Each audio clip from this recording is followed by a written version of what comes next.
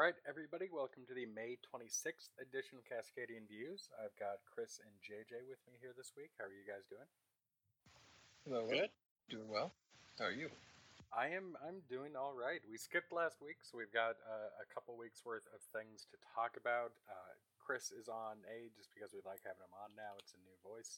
And B, lots happened on the Mueller probe. It's now reached its 1 year anniversary, which is well, ancient if you ask the Republicans, but really just in its baby steps if you look at any other presidential investigation in history. So, Right.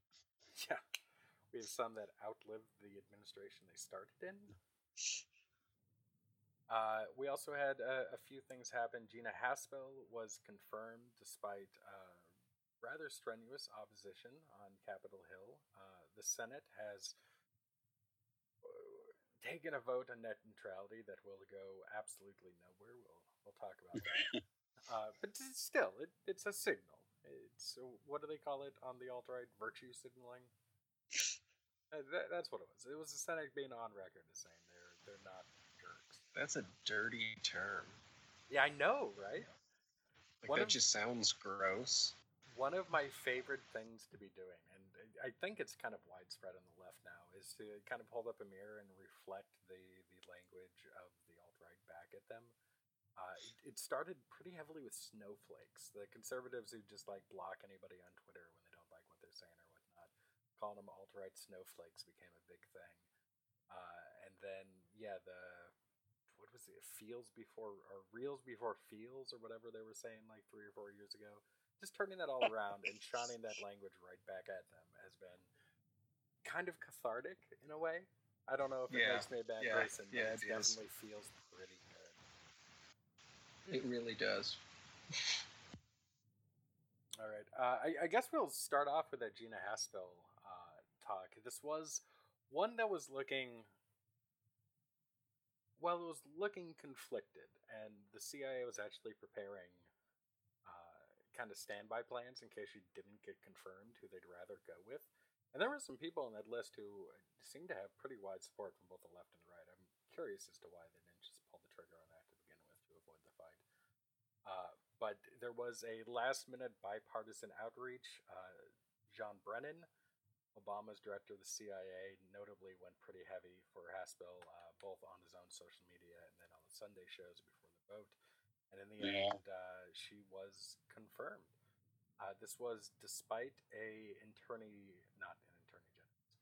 independent counsel, I believe that's what it was, investigation, or IG, whatever that is, investigation of the CIA that said that she had acted not appropriately when she deleted evidence of torture at a black site she managed. Her defense has always been kind of a Nuremberg one. That's what the people told me to do, which I'm sympathetic to in one case, but on the other hand, it doesn't make it okay. And this was a direct link to an era in our country where we felt it was okay to torture. And as much as I can appreciate the argument of John Brennan and others that she was not a political appointee, she's a career intelligence officer. She served under administrations of both parties for 30 years now. As much as I can appreciate what he said, this felt like a wonderful opportunity to draw a line under that era and say no more, say we're not going back. And I feel like we lost a good opportunity there. Yeah, I'd say at the strongest, we said that it won't happen while the Democrats in office. But that's not a whole lot. And with Democrats signing off on this, it also doesn't really send that message either. The Democratic defectors who voted to confirm her basically got out of her a promise not to torture again, which is probably the shittiest concession I could possibly imagine. They got her to go in front of Congress and say torturing was wrong and we will never repeat that mistake. And that was it. And by the way, everybody could say that. You don't have to, be especially good at lying to get away with that one. Well, it's kind of like Jeff Sessions during his confirmation session said all kinds of things that you knew didn't reflect his actual views, but he knew he had to say them for confirmation purposes. Yeah, and to be fair, I don't necessarily know if torturing is in the personal morals of Gina Haspel. I just know for a fact that she's willing to do it when the people in charge tell her to do it, and that's enough for me to say maybe we shouldn't like go down this path. Yeah, and her past comfortability does suggest that now she's in the top chair, that she's not against pulling out that tool again.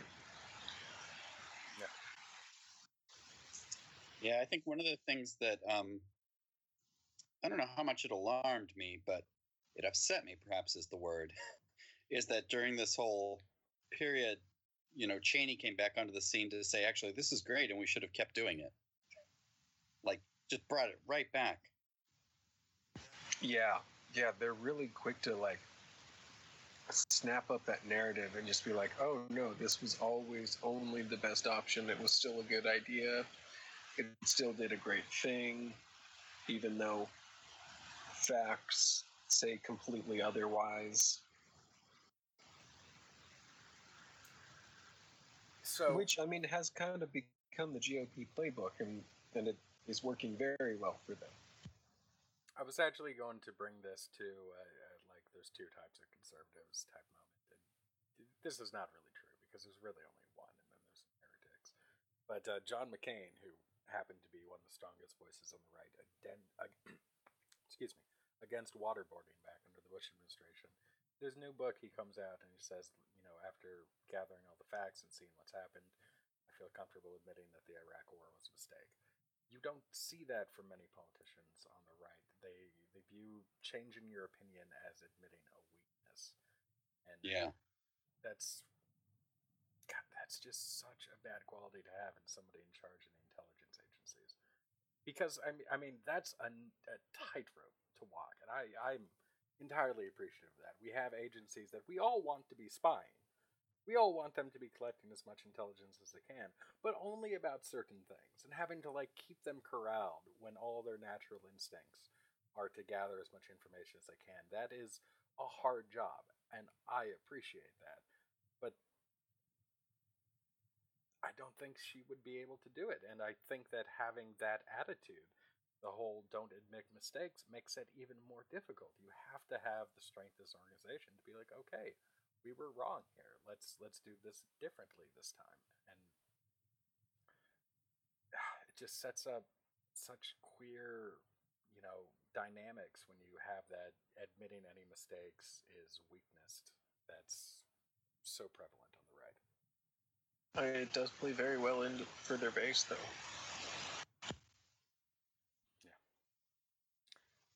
Speaking of other things the Senate is doing that don't matter, they took a vote on net neutrality to roll back the FCC regulations. It has been kind of a nail biter. They had 50 votes. They were not going to be able to get it past the vice presidential tie-breaking vote until John McCain basically said he's not going to be a senator anymore. He's in a very public process of dying. It's rather morbid and something I don't think I've seen before. Even Ted Kennedy didn't have this sort of like public death going on. He's even doing like a final book tour where he talks about what it's like to be passing on and all that. But they finally tabled it since he's not in the Senate anymore, thinking 50 to 49 was going to be enough to get it through. They ended up picking up a couple they weren't expecting. Lisa Murkowski, who was one that they had been lobbying for quite a while, but she had been very non-committal. She ended up coming across the aisle. And Senator Kennedy from Louisiana, I believe, a Republican, who, at least to me, and I haven't been following this that closely, so maybe he was more gettable than I thought, but that one seemed completely out of left field.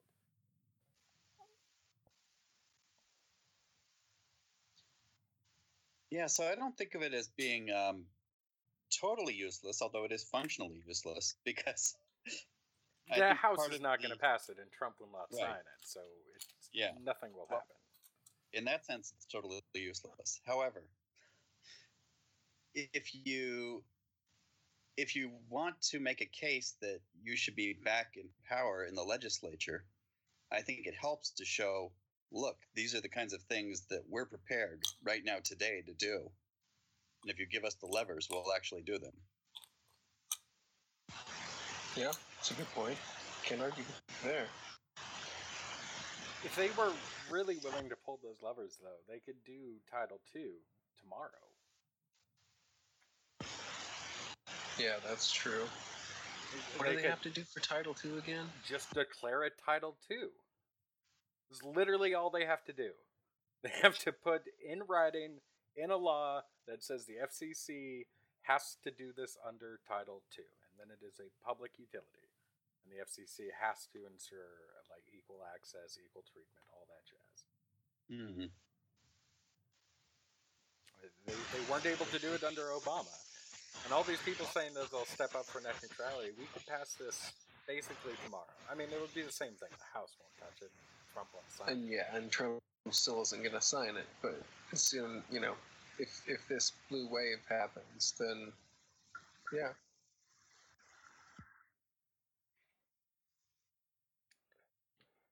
Okay, we'll move on to the other big news. We'll have a longer story. We're going to talk quite a bit about Mueller and the 1-year anniversary of the probe. But the other big thing that happened with the Trump world was the Korea summit, which wasn't on and then was on again, except it didn't have Trump in it. So, North Korea called Vice President Pence stupid, which, I mean, let's be fair, we were all thinking it. But this caused Trump to kind of break the last straw, pulled out of it. He wrote a very touching love letter to Kim Jong-un. He did. Yeah. He did. A strangely personal letter. Yeah. It was adorable. I mean, they were one step away. I don't know if you guys noticed the like crack through the coin in the middle that divides it. I was seriously like halfway to thinking that they were going to turn that into two like BFF pendants, and when they finally reunite, they'll join them again. Those are the White House special. Yeah. They can't sell those to everybody, but it definitely happened. And so it canceled, although Trump wants it to happen again. He wrote this letter, and like Chris said, it was strangely personal, and it was very touching, and it expressed longing and deep desire to make this happen, and it sounded like a World War I love letter to your bestest babe back home. But then the Koreas had their own summit without Trump. Happened as a surprise. Kim Jong-un and President, you're going to have to forgive me, I've completely forgotten the name of the South Korean president. Moon. Is it Moon? Yeah. I was going to say that, but I thought it was going to be stereotypical because of the Moonies, the church. Okay, and they had their own peace summit, stealing some thunder out of the White House there. I think it's positive they're still talking. I think it's entirely predictable that this summit was going to fall apart, especially because neither side really wanted it to happen. North Korea had done none of the preparation, which is not unique to them. They make most of their diplomatic decisions at the 11th hour. We only knew they were going to be competing as one team at the Olympics, I think, like 10 days beforehand. Yeah, they're not the type to make preparations. They like to keep their options open, the other side guessing. And then, kind of like Trump. I was just going to say, and then on the other hand, the American president, Mr. Trump, was not in any way involved in any sort of the planning, except for the pageantry. He was all about that, according to the Washington Post, who said that the staff was somewhat alarmed that Trump was way more interested in where the guards were going to be standing and what sort of displays were going to be ongoing, and some suspect the design of that ridiculous freaking coin, and not the actual content of the summit itself. The interior decorator in chief. Not enough gold. God save the linens. And then, I'm sorry, continue. Oh well, I was just going to say one of the things I've read about that is that apparently there was a lot of last minute communication between China and North Korea, because China was actually somewhat alarmed that there might be some fundamental transformation. It actually serves their purposes to have a divided Korea. That's a kind of a rattling around threat. To a certain extent, they need stability, and North Korea had been extremely unstabilizing for a while. They prefer a North Korea that just shuts up. But they like it divided because it keeps attention off of them as well. Yeah, exactly. I know I bring this up a lot, but we learned from the diplomatic cable leaks on WikiLeaks that China is prepared and accepting of the eventuality of a unified Korea, but I don't think they necessarily want it. They just want Kim Jong-un not provoking a nuclear war. Right. Yeah. That's too inconvenient. Yeah. Because slightly disruptive Korea is kind of their optimal. China understands time on like a completely different scale. They've had an unbroken civilization for over 5,000 years that is recognizable as China. Taiwan has been more or less an independent country for 60 years, and they still just think of it as a, uppity province. They are totally fine just waiting this shit out as long as North Korea doesn't piss in their Cheerios. All right. The other, I guess, big national story before we go into the Mueller thing was primaries. We had some Democratic primaries in a couple places that are of note. 7, I believe, seats were up last Tuesday, and then a couple the week before. Nebraska 02, which is the Omaha seat. The DNC got involved in that, ended up losing that out to the, I guess we call it the People's Champion, although I'm loath to frame it that way. And then we had a slate of much more traditional races this last Tuesday, the most interesting of which was Texas 07.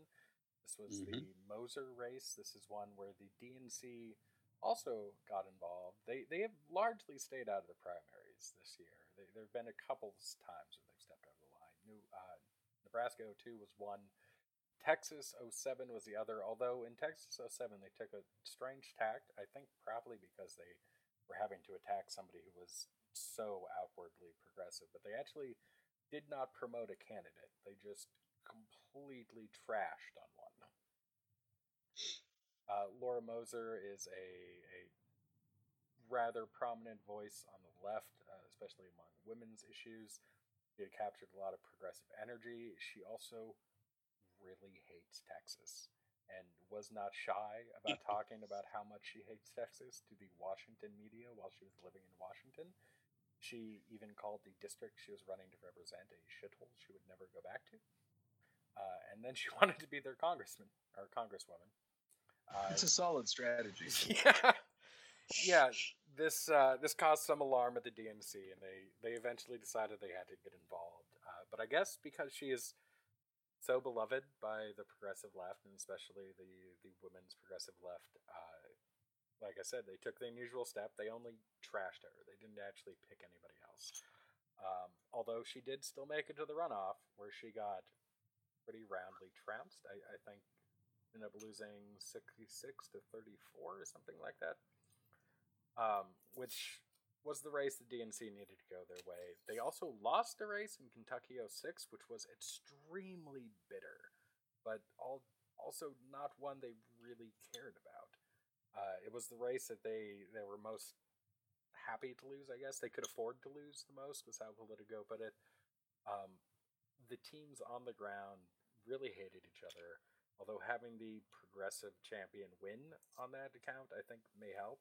I don't know how much I'm stereotyping here, but I think party Dems are more likely to get behind the party candidate, whoever that may be. Well, rank and file people will rank and file at the end of the day. Yeah. Which, kind of means maybe we should try some more progressive candidates in some seats we don't think about, but hey. Well, I think that's the argument I would make, that you should run. Well, so the line you often hear is you should run the most progressive candidate you can in a progressive district. I also think maybe you should run the most progressive candidate you can in a district you don't have a shot in hell in, because why not? I'm starting to think that way too. I held to that initial platitude you gave for the most progressive candidate you can in the state progressive districts, but the more I think about it, the more I think you're right. The rank and file Dems are going to line up. that's why the rank and file Dems. Maybe we can get away with it as long as we don't scare the center. A Sherrod Brown type, and maybe not a Miss Sawant type. Well, I think too that in less competitive districts, it's a much longer term plan. It's about getting those seeds of really, really progressive ideas into that kind of debate. It's about shifting the overall needle on debate and the narrative to the point in which any left candidate looks better. JJ, you're among friends. You can be honest. You're talking about a Vanguard party. That's from Marx. I don't know what you're talking about. It's exactly what you're describing. I'm just saying we need to move the needle back, Brock. It's cool. We're all friends here. I'm with you, JJ. I mean, of course, I'm also known with to be- Marx. Yeah. A secret discontented radical. But No, I actually think that's a I think in lesson a lot we of could cases- learn. The Republicans have been very good at moving the Overton window over the last 25 years or so. They've perfected that down to an art. We could learn a thing or two from Marx on that regard.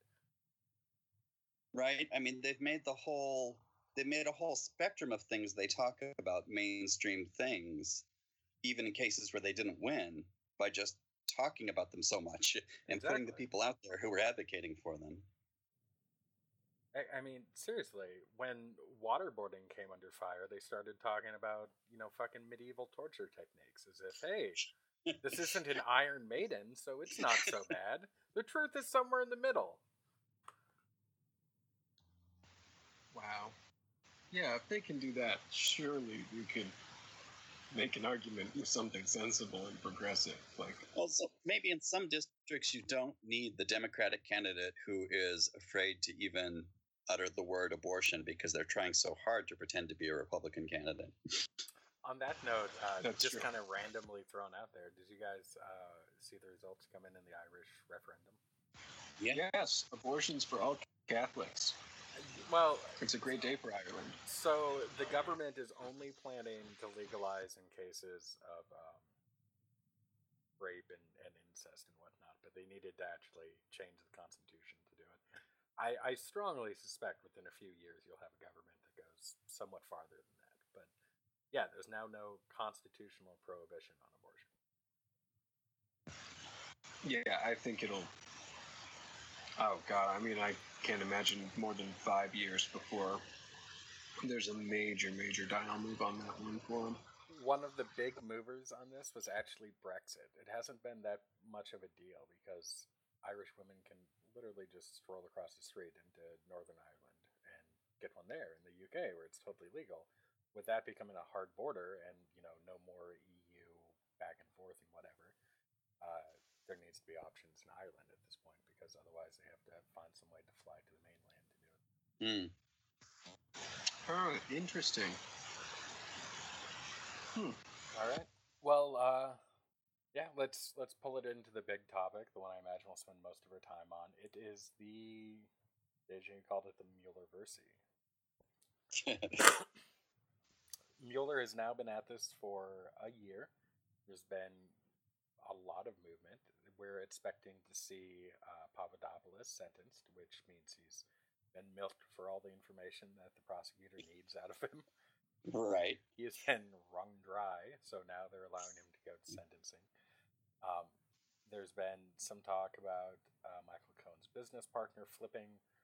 The business partner has strongly denied that and says he's cooperating for his own interest and not anything to do with Cohen. And for that, I say, sure, buddy, whatever you say. Why don't you clue us in, Chris? You are our all-time tracker of what Bob Mueller is up to. And he is up to so many things too. So many things have happened that I kind of don't know where to start. I will say it kind of seems remarkable to me off and on that he's still there, because there have been several moments in the past year when I really thought that the Trump team was like edging itself in on doing something drastic. Apparently, he tried to fire him a couple times. Several times, Out yeah. of it. And all the kind of moderating influences who have talked him out of it have been slowly worked out of the administration. So maybe the next time this happens, that won't go that way. That's terrifying. But yeah. But I guess what interests me is each time that there's one of these, kerfluffles and it takes up a lot of oxygen and distraction, it doesn't actually distract him from doing what he's doing.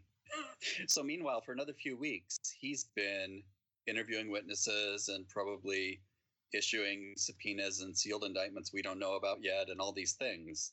And the more body of stuff there is, it becomes harder to make it kind of all go away, even if you get rid of him.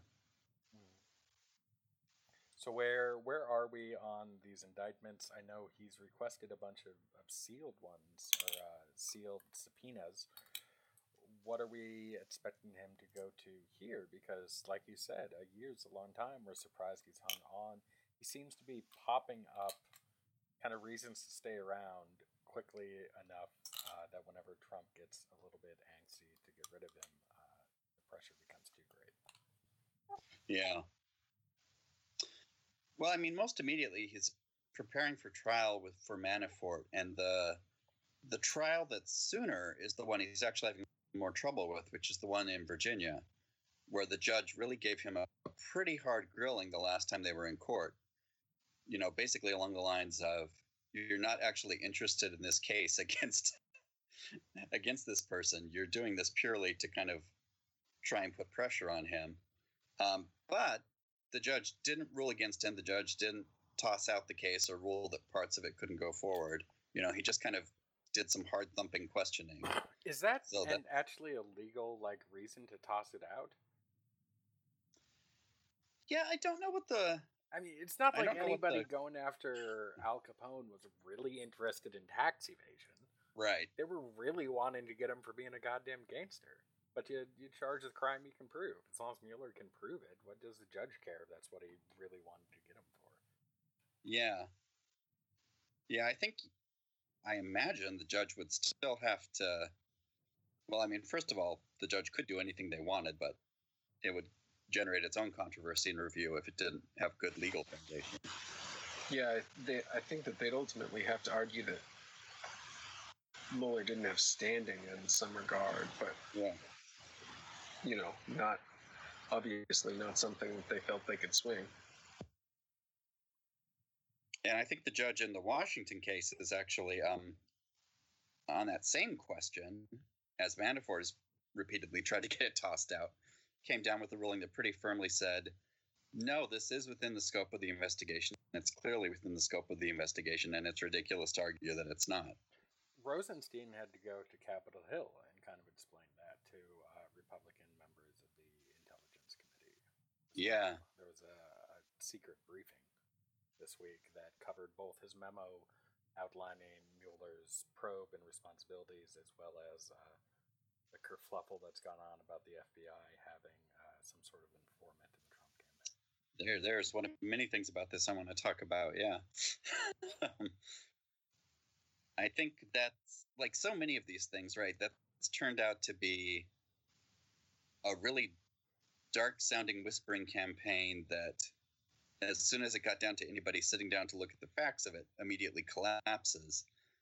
But I don't think these things are there to move forward on the facts. I think they're there to kind of widen the base of people that the whole investigation is discredited for. What do you mean by that? They say, like, one of the classic things is everybody hears about an initial story, nobody hears about the retraction later.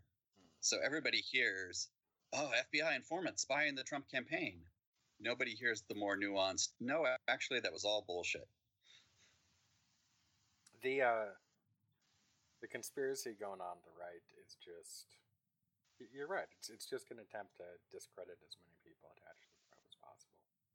Get out of have to actually argue on the merits about any of this. Yeah, and I think obviously it doesn't affect the legal standing of the case at all. The legal standing of the case goes forward based on what it's based on, and it obviously won't affect the left. I don't even think it's affecting the center that much, but it's kind of widening the circle of the right that the entire thing is discredited for.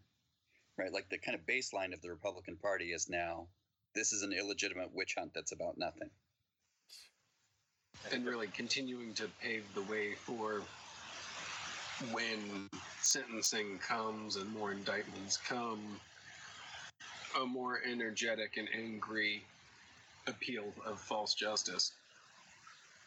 I think we've already seen a lot of that groundwork laid. There was that poll that came out a couple weeks ago that had 51%, a Quinnipiac poll, so it wasn't like some garbage self-reported shit. It had 51% of the Republican Party believing that, quote, a free press is the enemy of the people. Yes. That is preparing somebody for the world of alternate facts, straight up. Or that we've already fully embraced them. Yeah. If half of us at least have totally embraced it. Oh boy. So yeah, on that happy note, Giuliani now thinks Mueller is going to wrap it up by September. He said Mueller's people have told him that's when they anticipate wrapping it up. Which they then came out and said was totally not true. So there's good indications that he just put that out there to kind of create it as a target. I had not actually heard that they had denied it. Yeah. I thought they had refused to comment on it. That is hilarious. We can all remember the last head of Trump's legal defense, whoever the hell that was, talking about how it would be over by the end of December, January at the latest. So this is a repeating pattern of theirs. Yeah, well, apparently that's also something that they internally were trying to tell Trump for a long time just to keep him calmed down. I think he's probably caught on at this point that it's not really. So he needed to hear it on TV to make sure it was real. Right. They had to calm him down on TV. That makes sense. Speaking of TV, did you guys see his second appearance on Fox and Friends? Or he set up for a second appearance on Fox and Friends? Oh, boy. Oh, no. Really? Yeah. It's now like a real thing. He is a Fox and Friends regular. Oh my God. I wonder what he made Fox do to let him do that. I don't think he made them do anything. You know, those people grow up wanting to be on their favorite TV show, and sometimes you become so famous you make it happen. Iggy Pop was an episode of Star Trek Deep Space Nine, just because he always wanted to be on Star Trek. Trump watches Fox and Friends every day of the goddamn week, and this is just, oh my God, he gets to be like up there with his heroes on TV. He did not get a goddamn thing for this. It is so gross. Our other favorite poster boy of the West Wing and a popular target of the Mueller investigation got his security clearance back. The Kushner. Yeah. Just in time to get involved in some shady shit with various Gulf powers, and I believe Eric Prince is involved in this somehow, who is the founder of Blackwater, the brother-in-law of Betsy DeVos, and lied to Congress about going to these countries to get, aid and comfort for the Trump campaign from foreign governments. I mean, I feel like this is the easy story on how Betsy got her job. I think everybody said it was a lot more than campaign donations. Yeah, but she'd also been angling for this job for like 10 years or so. I find less shady. But, maybe that's just me being stupid. The conspiracy is right in front of my face. Like, I remember her angling for this job under the Bush administration. Really? Wow. Yeah, she was wanting to really up the investment in private colleges and get rid of state school. Oh, they like that kind of thing. I'm surprised it didn't work then. Anyway. Yeah. Continue. Well, I was just going to say that this whole thing has got me kind of unnerved because it reminds me of when you read like when you read history books about empires that are starting to fall apart and foreign powers come in and they're like, we're going to try and get our guy elected emperor. No, we're going to try and get our guy elected emperor. That is basically what the United Arab Emirates, Russia, the Saudis said, hey, let's see if we can get someone who's friendly to us elected. Like, not in a like letting their preferences subtly be known kind of way, but in an actual meeting with people in the campaign and funneling donations and all of those kinds of things. Yeah, I mean, this is the kind of shady thing that we've done in Central America in South America forever. It's right. I know what this looks like, and it doesn't look good, and it definitely walks and talks like a duck. And I guess what I was kind of getting at is when it's happening in the empire, your empire is maybe getting ready to fall historically. Yeah, absolutely. Oh yeah, every time. I think it's more a symptom than a problem. The fact that we'd be vulnerable to this, because it's happened before. China tried to help out Bill Clinton's campaign in '96, and it didn't really move the needle. I think they ended up fraudulently collecting a couple $100,000 in donations that they returned, but nobody had any evidence of wrongdoing. They snuck it to them in a way that made it hard to catch. But now you have one side kind of openly cheering the foreign interference. It's no longer a thing that people want to find and root out. Right. Well, though if I recall correctly, under the Super PAC law, what happened in Clinton's campaign is completely legal now. Can't foreign governments donate to a Super PAC? I don't believe so. Because we can't. Or if they, because we can't stop them, because we can't tell who donates to them because it's anonymous. Yeah, so but there are still laws about what they're allowed to take in, and I don't believe they are allowed to take in foreign funds for like operating costs, but any election expenses, I believe, have to be domestic. Oh, okay. So a foreign nation just gets an LLC in the States and then makes a Super PAC. That would probably work. I'm not like an election law expert, but if I recall correctly from what Colbert's big thing on the Super PACs, I think that's very easily done. Yeah, that would not surprise me in the slightest. At all. The other bit of foreign bribery news that comes in all this is Michael Cohen, which we'll talk a little bit about with his duel with Avenatti. But it's now also one of the few stories about American politics I think I've ever seen the BBC, of all people, break. Their Kiev bureau pulled up an outright bribe paid to Michael Cohen, $400,000 to get access to the Trump administration, set up a meeting. Yeah. And apparently the president of Ukraine was very uncomfortable with this. He didn't really think it was a good idea, but they had expected Hillary Clinton to win. They had no contact with the Trump administration. All they knew was that the Trump administration had removed the bit about helping Ukraine against Russia from the platform. And so they were looking for a way in to maybe get to know the guy, and they settled on bribing Michael Cohen. Well, I mean, they weren't wrong. I was going to say, it seems like a lot of people settled on that one. That was what it said on the doormat, Brock. We just brought a briefcase like the invitation said. And just proving Cohen is, true to his MO, he apparently was able to provide nothing of value. Yeah. Yeah. He left Ukraine pissed. They were not happy. They thought their $400,000 was a waste.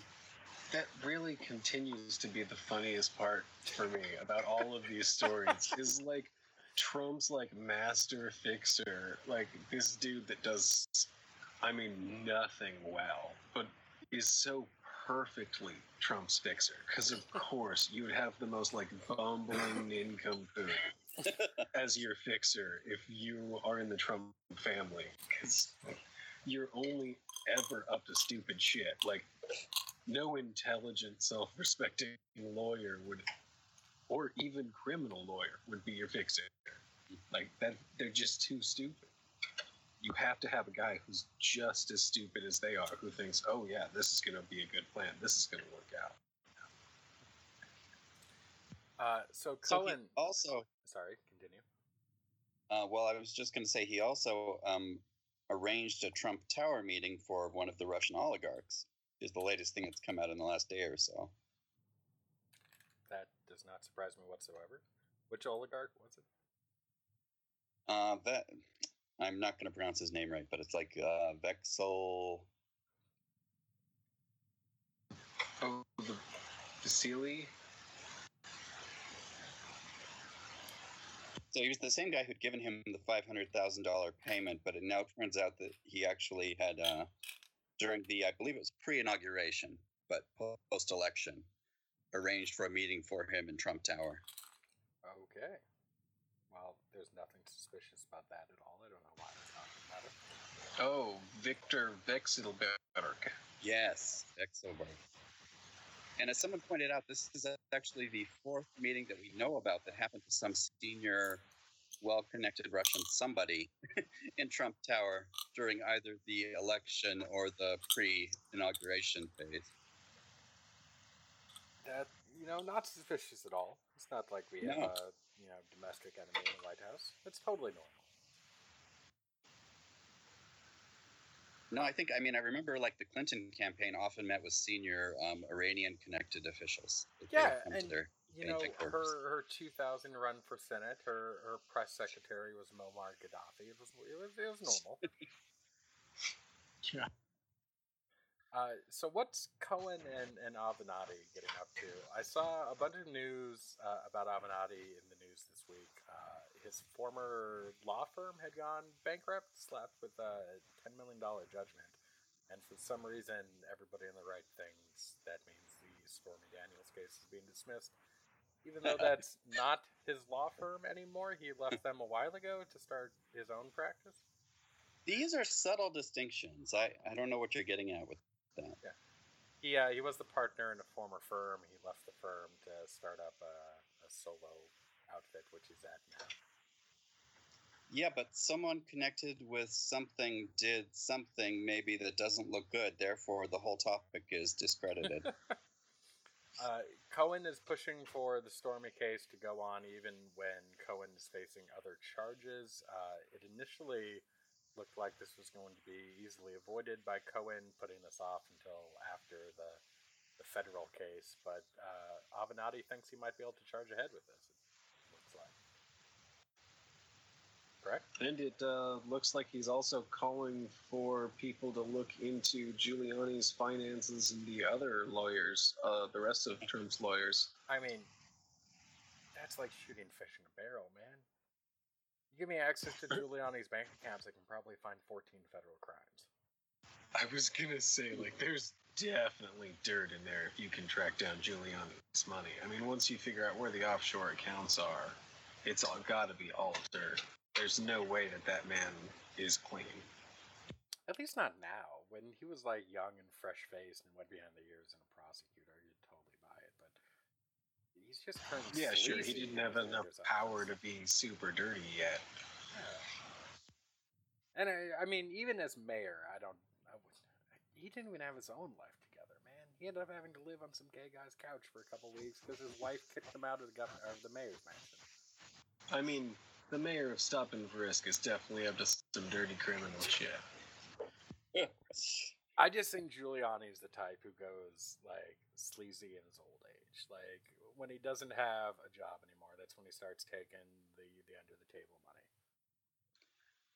Yeah, well, you got to have some kind of retirement hobby when yelling about 9/11 from your front porch is not a hobby. Well, I was going to say, isn't that what they use Fox News for? Isn't that like the old white man's front porch these days? Oh, man. So one of the things that interests me about the whole Avenatti thing is the, he put out all those details about the financial transactions, and the initial question everyone had was, because it quickly turned out to all be verifiable. They were like, where did he get this? And it turns out he actually got it from someone in law enforcement who had access to the Treasury Department's database A where they flag whistleblower. suspicious financial transactions. Yeah, and Really?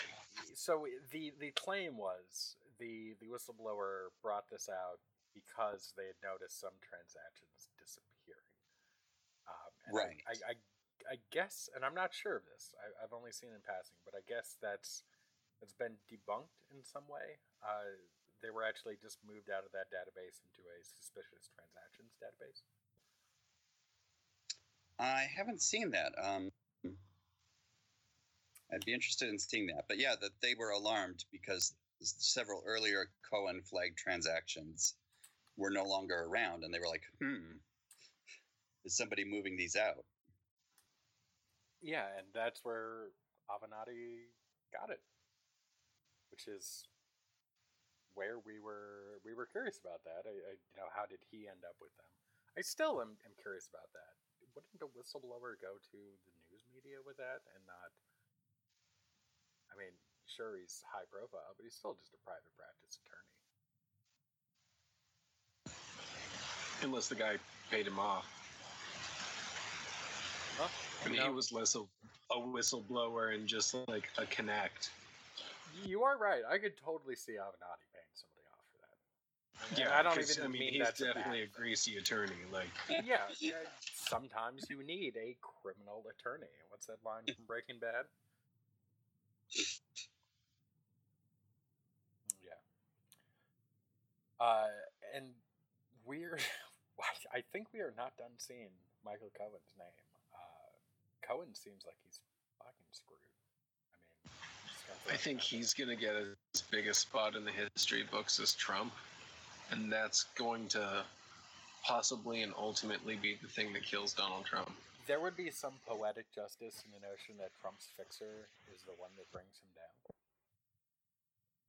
Like Yeah, the cosmic irony of that. And for really stupid stuff too. For basically just like sheer graft of trying to get all these payments for access for people who he didn't even give any access to. Or fucking healthcare policy expertise. Oh, it's like the used car salesman of graft. The most like charitable explanation of that I could possibly see is that the company paid Michael Cohen for healthcare policy expertise, totally thinking that meant pay him and get what healthcare they want out of the Trump administration. And Cohen shows up in like full on, $20 Walmart scrubs and a stethoscope, trying to like get really excited about the idea that they're going to learn about healthcare, and the company's just like, what can we pay for? I would love to see that. That seems very plausible. The lovable moron interpretation of Michael Cohen. Oh man! All right. So there's also been some Roger Stone rumblings. Some people are thinking that there's indictments coming down on him, and what we do know is those that people, Mueller's by been the way, talking include Roger Stone. I was gonna say, yeah, he's recently been on TV saying some crazy things. Yeah, he's been on TV saying he's about to be indicted. I mean, you just never like know everybody Roger who's Stone. about to be indicted here. Oh man, they're He's sort of looking into his master of- finances, right? Yeah, well, so they've talked to his accountant. They've talked to the person who was like his driver and his personal aide. They've obviously scared the crap out of Sam Nunberg. So they've been kind of working their way around people around him. So it certainly seems likely that they are trying to get something indictable there. I would be interested to see what it is. Again, kind of like with Giuliani, there's no way that Cohen doesn't have some kind of shit going on. Stone has, it's been confirmed just in this last week or two that he was in contact with WikiLeaks far earlier than he said he was. Yeah. In terms of exchanging email, I'd be a little bit surprised if he wasn't bankrolling something or other for them. Like, you just know that if you get him like there's got to be a good 70% chance he perjures himself because he's just so used to lying anyway. Or he just straight up admits everything.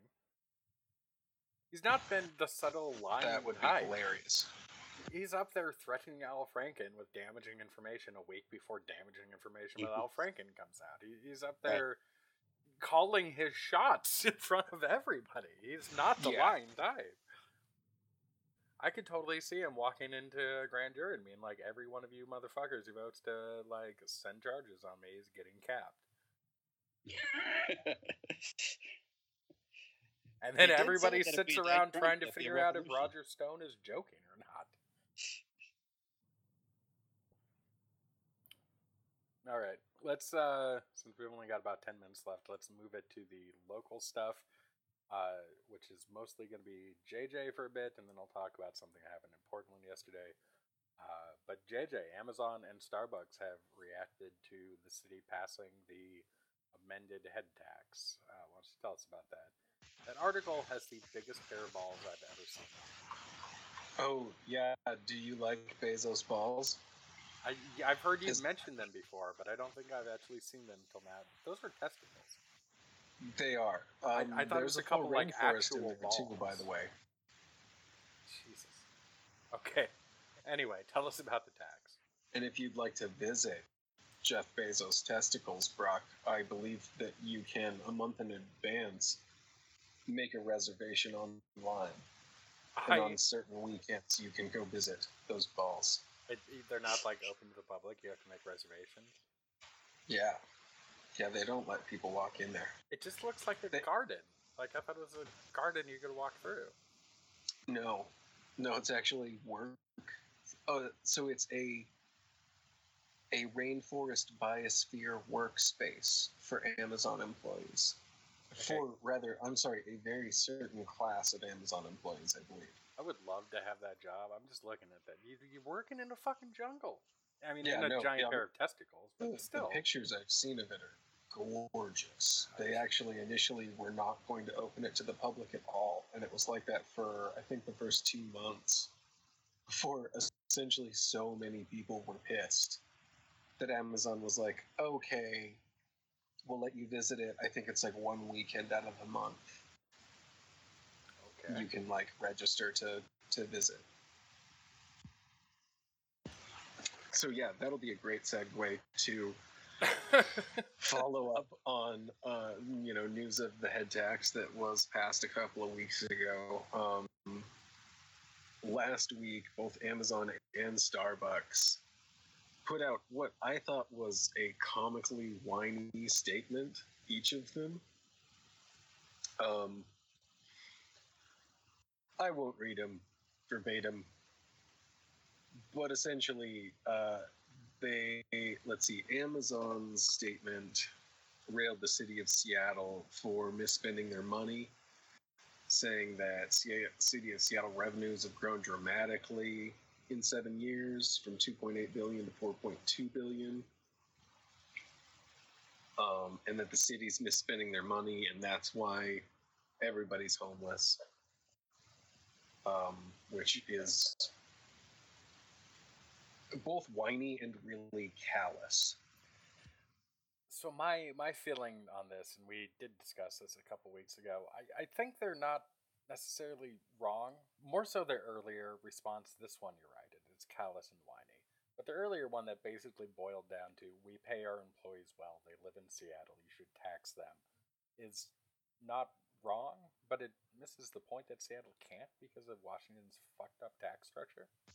Right. Yeah, exactly. And that of course has kind of, been at the root of this whole issue, is that the demands of the city so vastly outpace the demands of the state as a whole that we really do need some different revenue mechanism here. Yeah, the average income in Seattle is pushing 6 figures. The fact that you guys don't have a local income tax is ridiculous. Right. And property taxes only go so far. They're only hitting certain people. And yeah, young people don't buy. I mean, even if you're making $200,000 a year as an Amazon engineer, you're still probably renting a condo. Yeah. Yeah, totally. At this point in time, most people are renting condos, I'm pretty sure. So yeah, the Starbucks thing essentially was the same thing. This city continues to spend without reforming and fail without accountability, while ignoring the plight of hundreds of children sleeping outside. I love, The made-up both, 5-year-old? but really, really hate when a company gets all high and mighty about children sleeping outside when they're making the argument that they shouldn't have to pay money to stop children from sleeping outside. The Starbucks It's- statement at the end, the city pays more attention to the desires of the owners of legally parked RVs and families seeking emergency shelter. Those are the same people, dumbasses. Right? You know, Who do you I think is in those actually- illegally parked RVs? Homeless families. so I actually had to look this up because I was like, wow, that seems like a really hard left turn in your statement. Like, where'd these illegally parked RVs come from? Like, I thought we were talking about homelessness, for fuck's sake.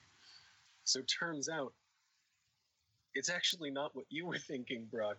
It is actually like retirees and like other people partying around in like Queen Anne and Magnolia, like the ritzier districts, the ritzier residential districts, and people will just leave their RVs there because it's a nice neighborhood, Oh, are you serious?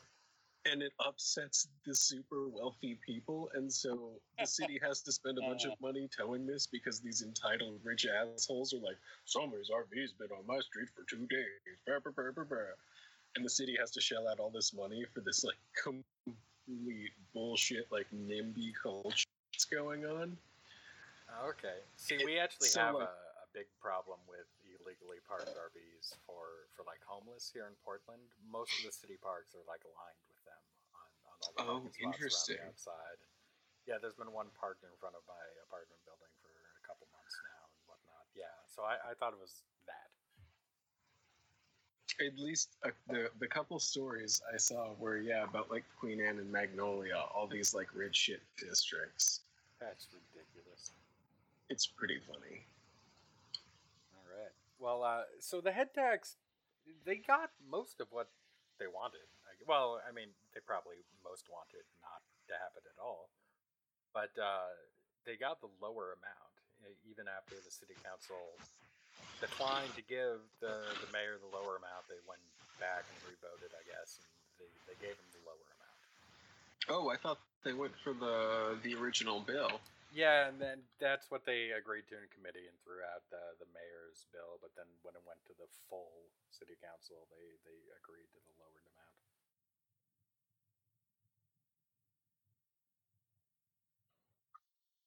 Oh damn.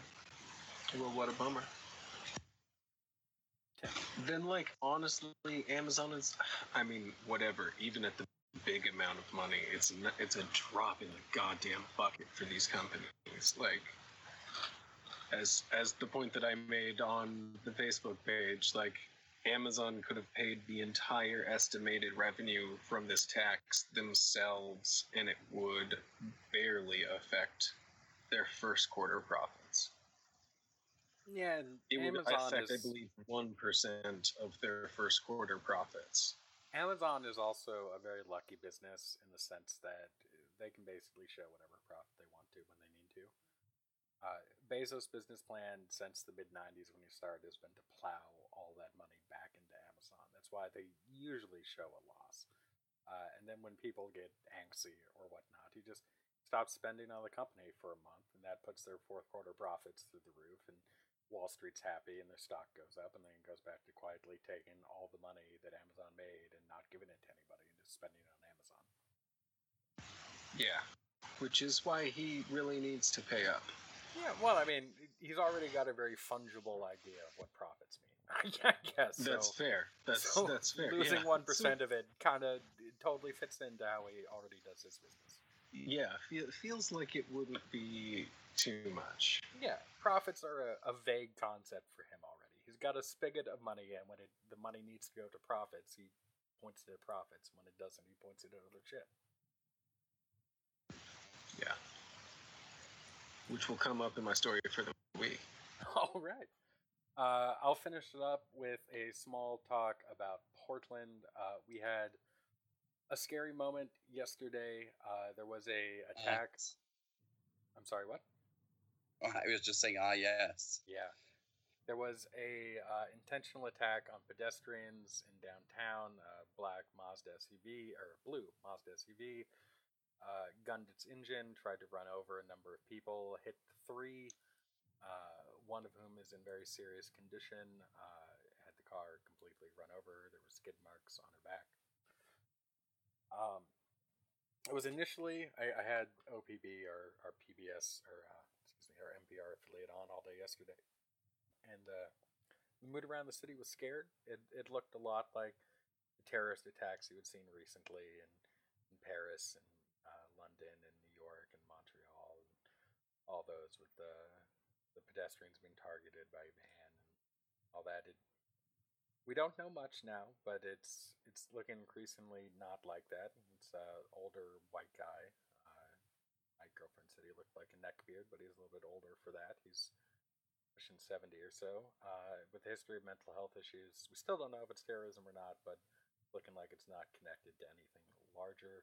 The police shut down a good chunk of downtown yesterday for quite a while. Colleges canceled classes, get people off the streets.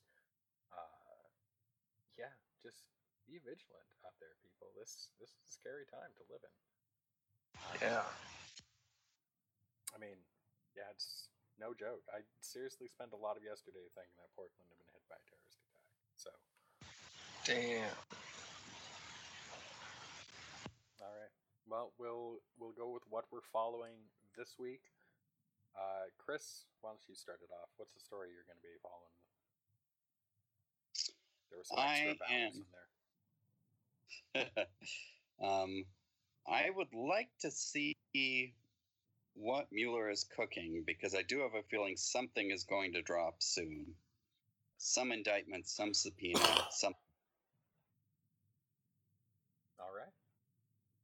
If you were a betting man, who do you think is getting indicted first, Kushner or Stone? I think Stone, because I think there's an understanding that if you do anything with Kushner, you are at another whole level of war with the Trump administration. So you better be prepared to pull the trigger on a lot of stuff at once if you're going to go that route. Okay. Yeah, that's a good point. If you go after the prince, you better be taking Papa Bear down. All right, I'll go second here. I'm going to go with sports ball, although there is no ball in my sports.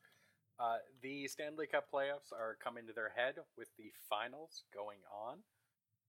This is a kind of a magical moment, a wonderful final. I would have preferred the Winnipeg Jets to come in. It has been 25 years since the Canadian team has won the Stanley Cup.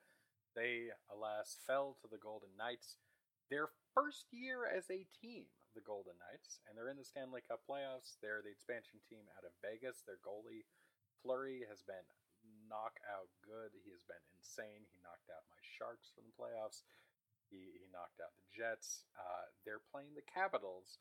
Ovechkin is probably the greatest player not to have a Stanley Cup, and he is getting old. He is getting extremely old. This may be his last year to do it. The Capitals, this is the farthest they've made it. They actually have a chance here. The Golden Knights are a great story. I like the expansion team, but I want Ole to get his Stanley Cup. So I'm pulling in the Capitals for this one. Nice. Yeah. All right, cool. JJ. So yeah, I alluded to like well-spent Amazon money. One of my favorite shows airing right now, The Expanse, got canceled last week by Sci-Fi Channel, sadly, but thankfully was picked up, I think, yesterday or today officially by Amazon. It's an absolutely excellent show. I know I've talked about it before, but people should totally watch it. They've gone like full Halo now, like an alien species, like a protomolecule fuel, fused with a asteroid base, crashed into Venus, launched away from Venus, and then built a ring out in the outer edge of the solar system. So shit's gotten real crazy. Holy And cow. there's amazing politics as well. It's a really good show. Amazon has really done some great stuff with their original programming and their sci-fi stuff in general. I was a real big fan of their Man in the High Castle series. Yeah, that's a fun one. Yeah. All right. Well, thanks for joining me this week, guys. And we'll be back next week, probably without Dan. So if Chris is available, you'll hear him again. Hey. All right. Cool, Have cool. a good one, guys. All right. You too. Take it easy, guys. Bye. Bye.